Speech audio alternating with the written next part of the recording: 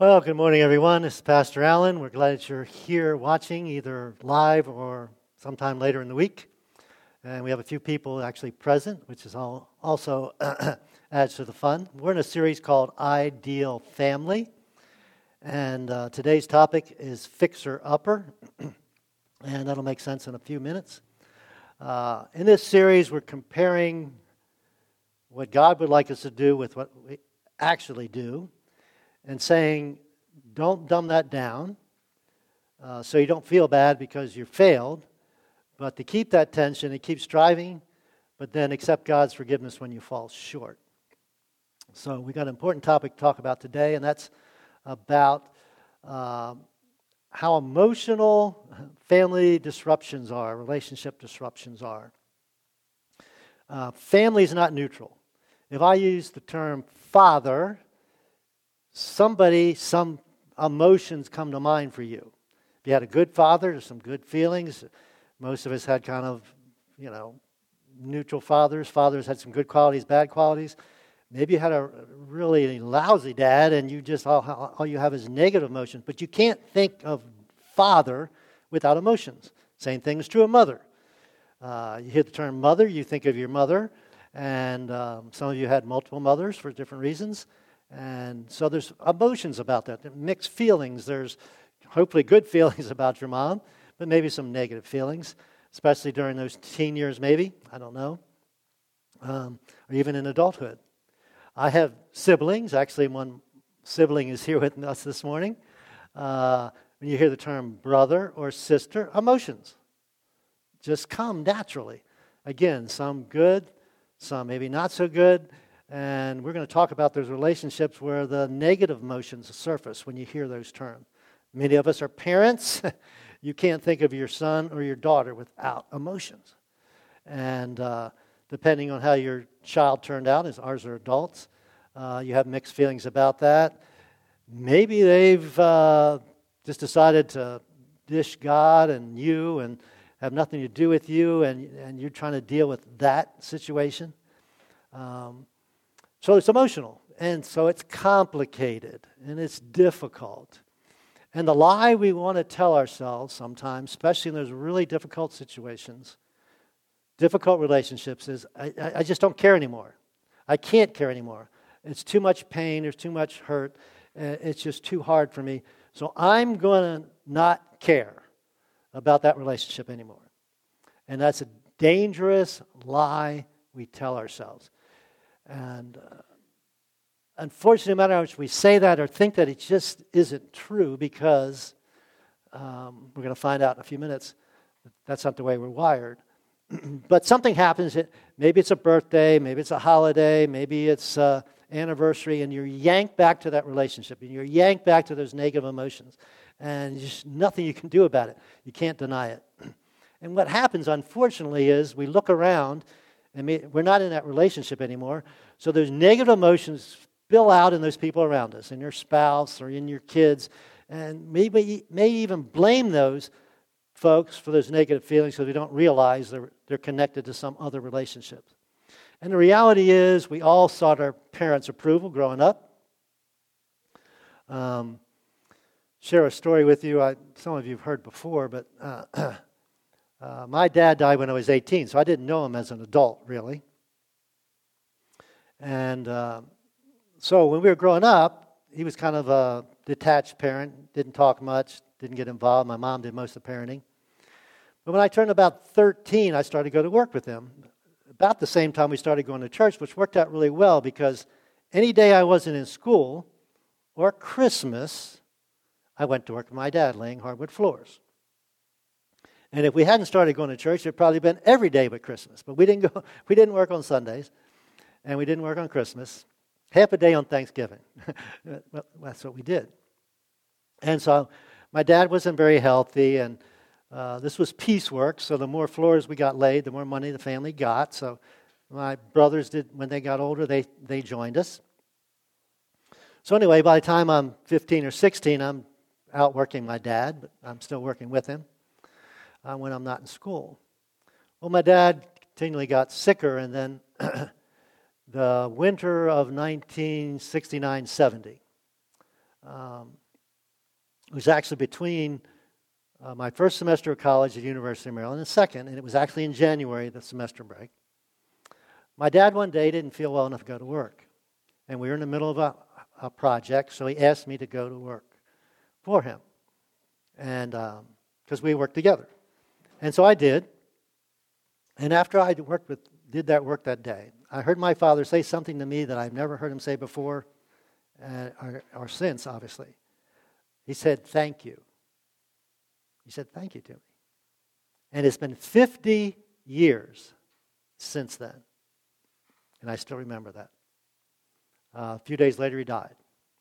Found him on the kitchen floor. So we all seek our parents' approval. On the other side, I got to think about, as parents, we love to be our children's heroes, don't we? When my kids were little, they'd bring their broken toys to me and say, "Here, Dad, fix it." And I always was happy when I could, and I was really sad when I couldn't, because I was losing that hero status. And of course, they become teenagers, and the hero status is gone. But when they were small, it was neat to be the hero. And it's really interesting that Jesus, and it may be a little dangerous, that Jesus tells us, you want to know how to address God, address him as Heavenly Father. Now, depending on what your father was like, that comes all kind of packed with emotions.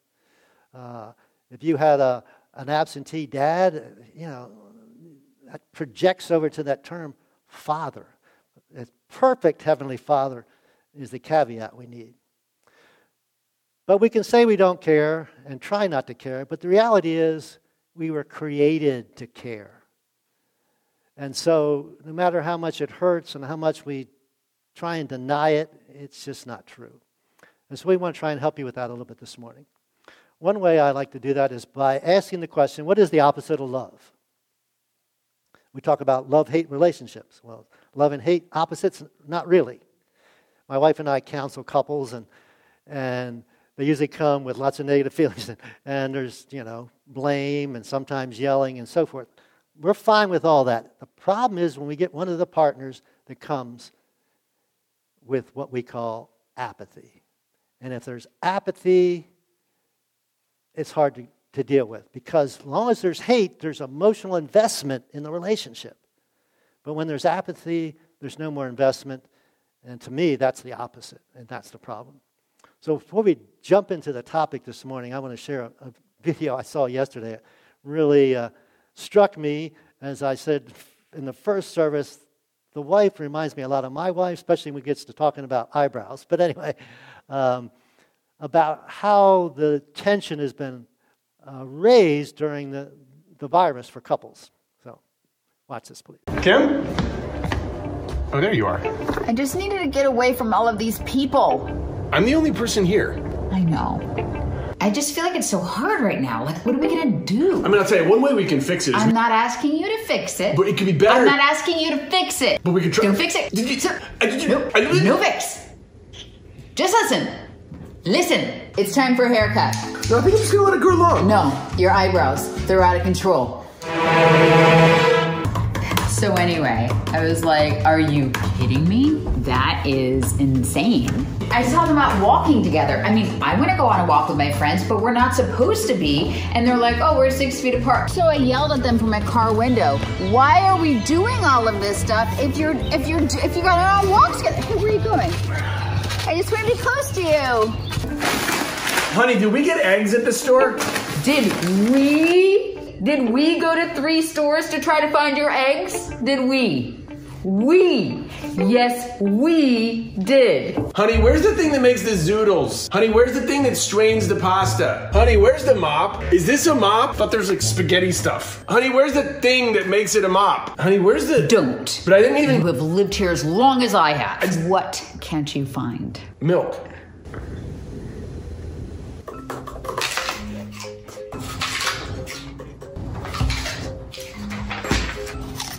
I can still hear you chewing. I'm in the car. Then drive it somewhere. How was your day? You were here for literally every second. That's true. I love that you're keeping up with their workouts. Can I work out with you? You're doing great. Good job. Did you see my TikTok? Did you like my TikTok? Did you watch my TikTok yet? Go watch my TikTok. Go watch my TikTok. There it is. Did you like it? Is it funny? Is my TikTok funny? Very good. You haven't liked it. You haven't liked it. How? What do I do? Hit the thing. Yay! Thanks, babe. We need to watch something new, like not trashy. Ooh, the documentary on the Vietnam War. Ken Burns.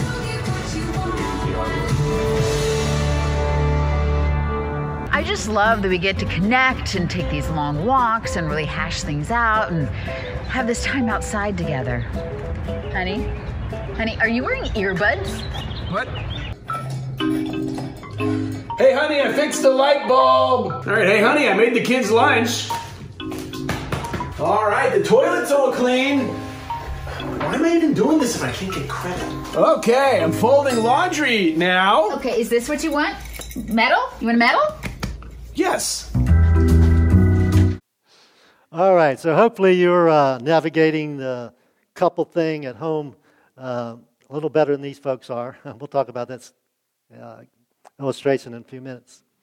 So today's topic, and if you tuned in Friday morning, I gave you a heads up of what we're going to talk about today. It's the process of reconciliation. I know that's kind of a big word. We'll explain it to you in a few minutes. If you're a Jesus follower, and some of you aren't, and we're delighted you're watching, and we believe what we're teaching will be helpful to you, but when we get to the motivation, I'm going to have to say it's really restricted to Jesus followers. But the principle is still should be helpful to you. As a Jesus follower, what we're going to talk about today, you have no choice. You have no options. You and I have to do this. And it'll make a little more sense in a few minutes. One way to address this topic is this way. This is a losing battle sometimes that is always worth fighting for. Reconciliation sometimes doesn't happen. No matter if it doesn't, it's still worth fighting for, and we'll explain that also in a few minutes.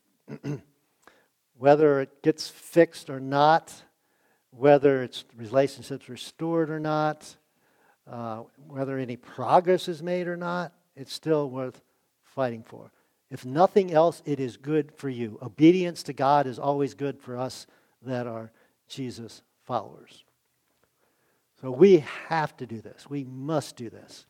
And we're going to look at something Paul wrote, and it's in 2 Corinthians chapter 5, and he goes into quite a bit of detail on this topic of reconciliation.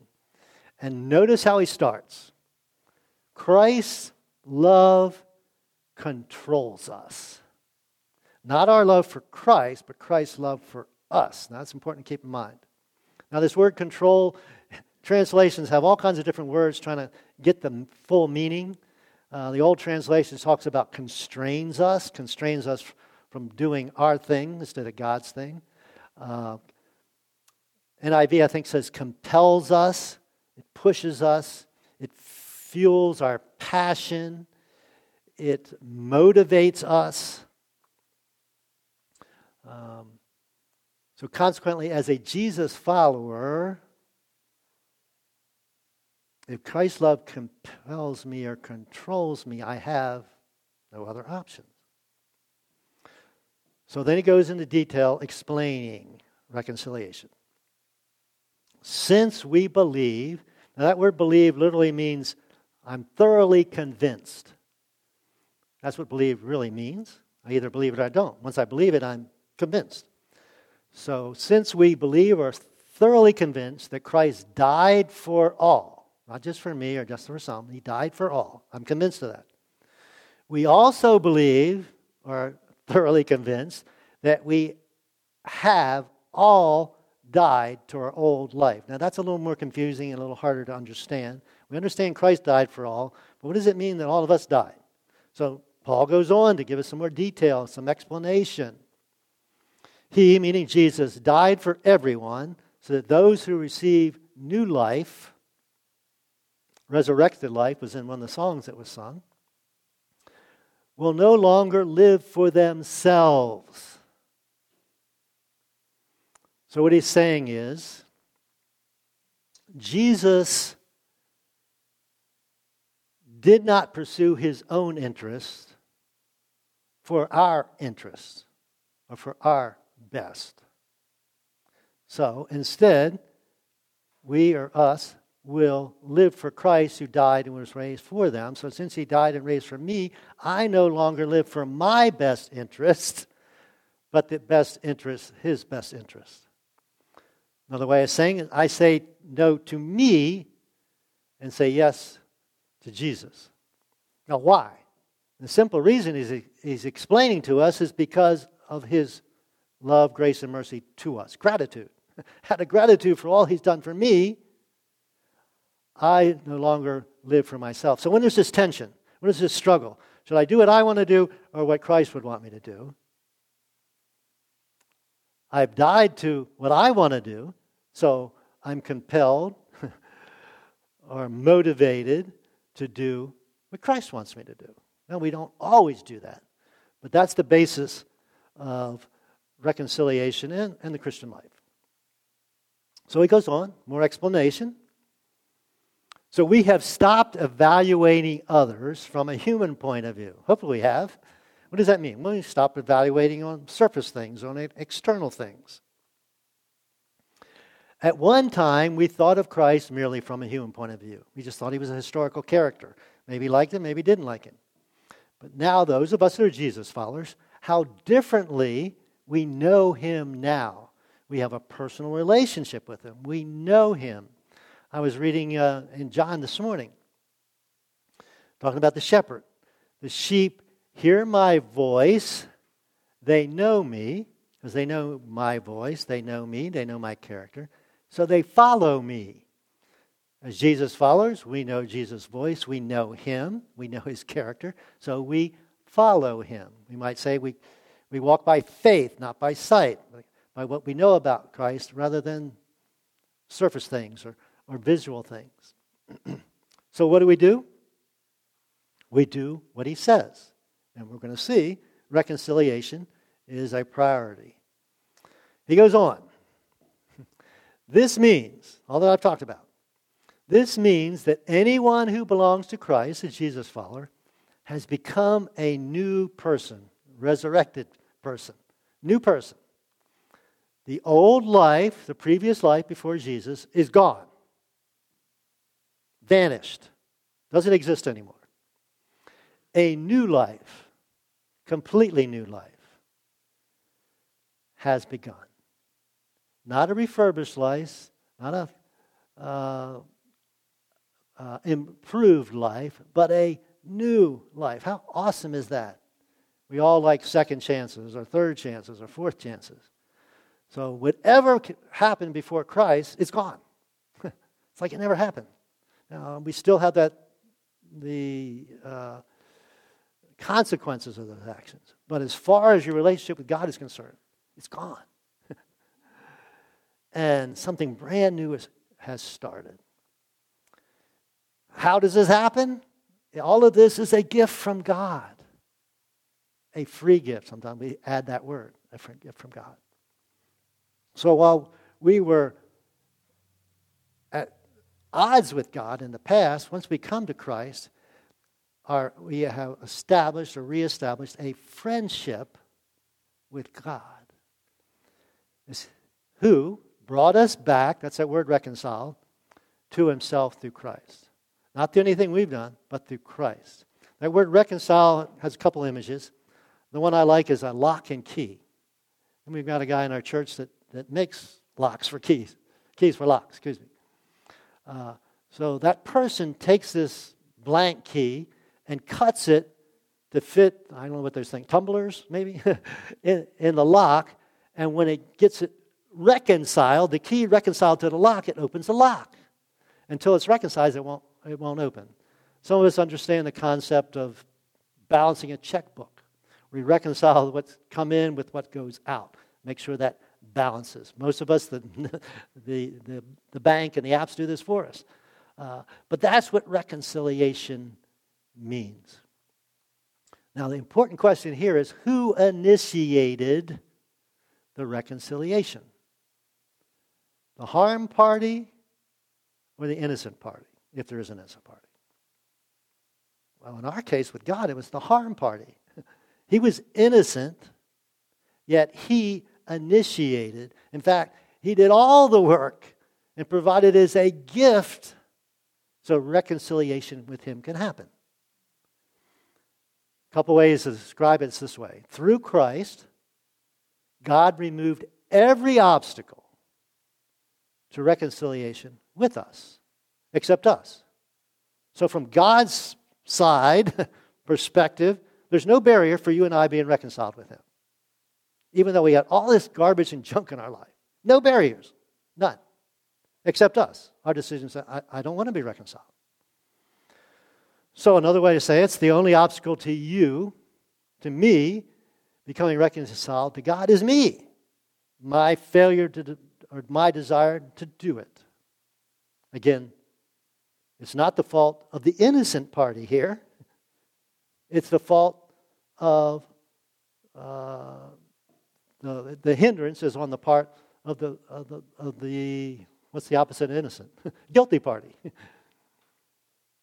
And it's interesting, when we came to Christ, we were convicted of our sin. We realized that we had a broken relationship with God, and we confessed that, and God accepted that, and he forgave us. But then as the years pass, you become aware of sins that you had all along, but you didn't even know you had, because of that relationship as it grows in Christ. Then back to Paul's explanation. Paul liked to go in a lot of detail explaining these things.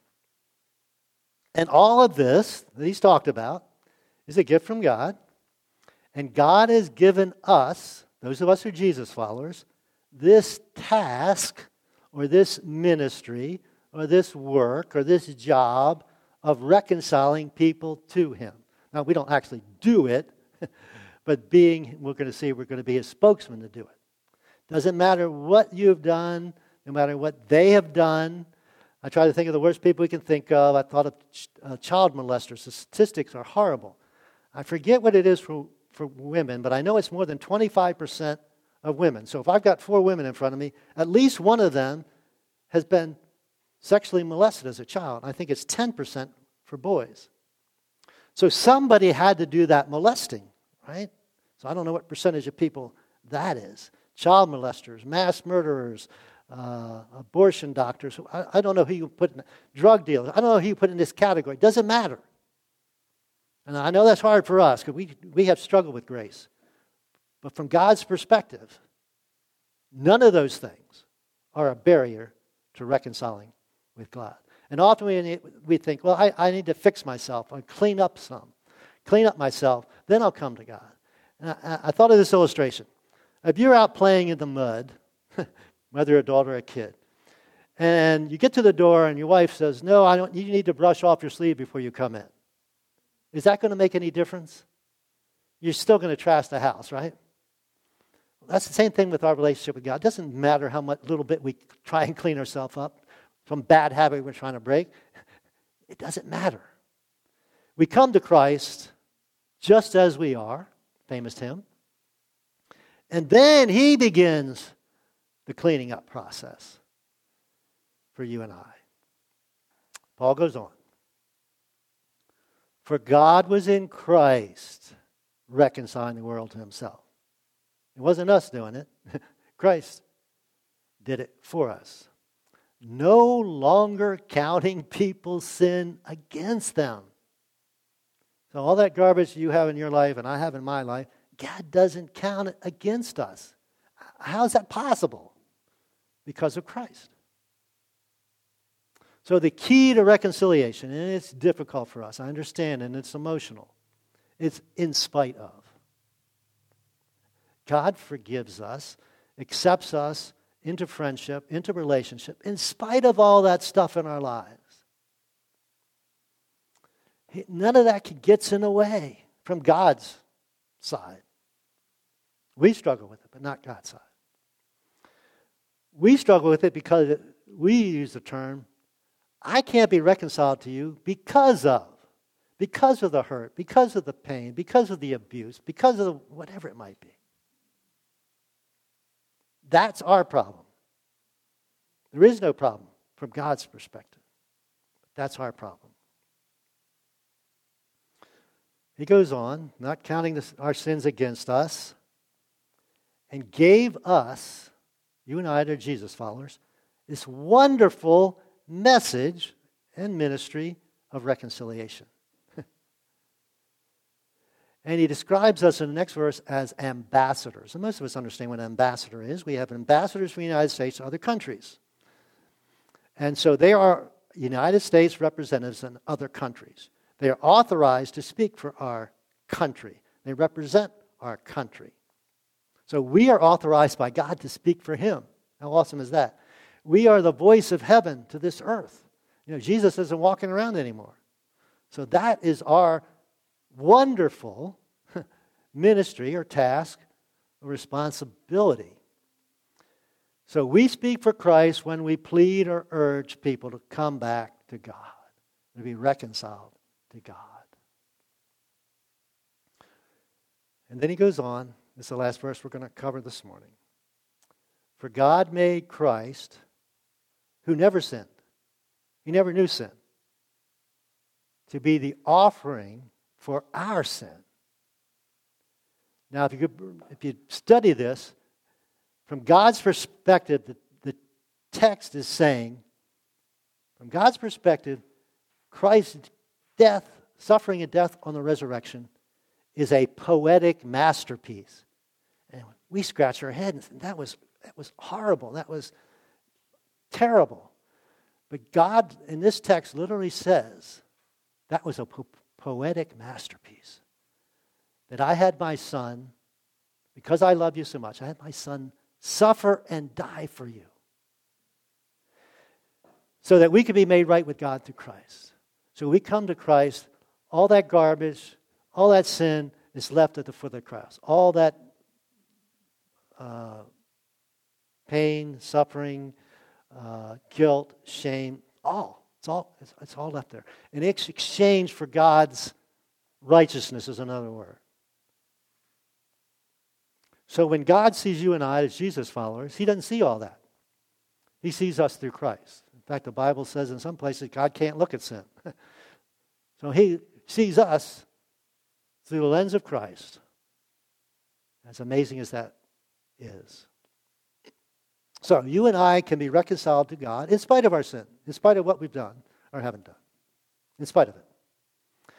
And if you're struggling with reconciliation with others, we're saying to them, you can't be reconciled to me because of your sin, because of the hurt you caused me, because of the pain, because of you stole some money from me or whatever it might be, because of the abuse.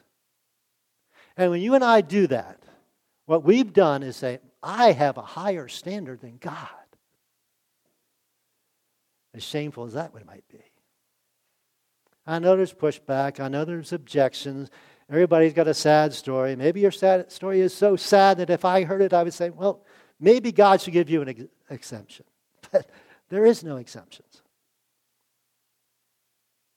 And I know it feels like an insult to you to try and reconcile with that person that has hurt you and pained you. And you just feel, I just need to move on.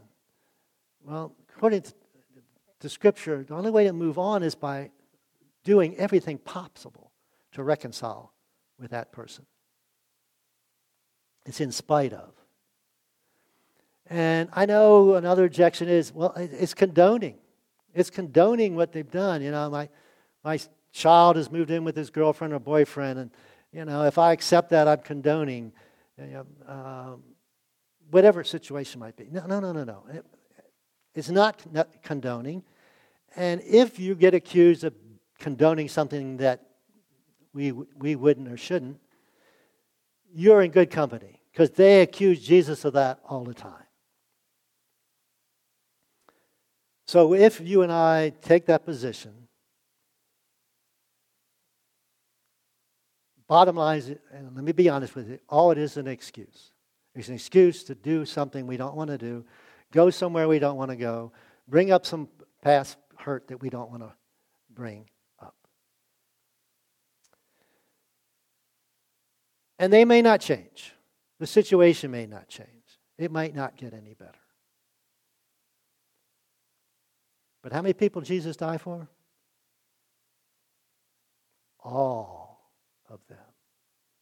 So we need to try and reconcile with all of them, and we need to try and help all of them reconcile with God. And even if nothing changes, something will change in you. Something will change in me. God will do a work in us. So if you've been saying, or if you've been feeling, or if you feel tempted to say, well, I just don't care anymore about that relationship, that's a dangerous lie for everyone, but especially for Jesus followers. What words did Paul start off with? Christ, love, compels, controls, motivates us to this ministry of reconciliation. Now, at this point, nothing's changed in those relationships, has it? And maybe you feel, I'm sure everybody's had somebody come to mind, and maybe you feel like you're not going to do anything, or maybe you feel like you're going to do something, but nothing's changed at this point. So before we leave, and we'll be finished here in a minute, before we leave, I'd like you to commit yourself to the first step. You can decide, you and God, pray about it, and you can decide. Well, I'm going to write a letter, I'm going to go knock on the door, I'm going to send an email, I'm going to send a text. I don't know what it is, but at least make the commitment now in the presence of other believers, and obviously always in the presence of God, to take the first step, to let Christ's love control you to take the first step. And I think about, basically it's on the same lines, what relationship do you need to strive to restore? No guarantees, but try. Let me pray with you. This is a tough lesson, tough message, tough teaching. Because it's painful, it's emotional.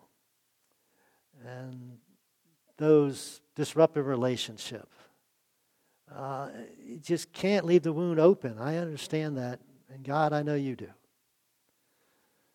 So we do what we can. We don't give up. It's not going to be ideal. And it's going to continue to be emotional, and it's still going to be painful. But God, we need to do whatever we can to reconcile those relationships.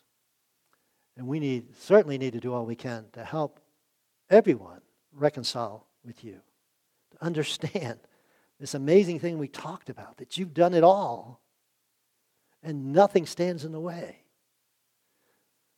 of anyone coming into a relationship with you. And God, there's some folks watching that aren't Jesus followers, and we pray for them, that they understand this and how awesome it is. That God loves them that much. It holds none of their past against them if they'll receive this gift. God, so we want to pray a special prayer for them. We know that you're urging them, you're calling them, and they've heard the truth. God, we just pray they'll step across that line, they'll accept that truth, and then they'll go from having an old life, a messed up life, to a new life. Not refurbished, completely new. How awesome is that? And for us that are Jesus followers, God, I just pray we take this seriously. That we have no other options than to obey, no matter how hard, no matter how difficult. God, we need your help to do it. Because our self will want to say, no, it's not worth it. It's too hard. So God, give us the strength, give us the courage to do what's hard. And we thank you in the precious name of Jesus. Amen.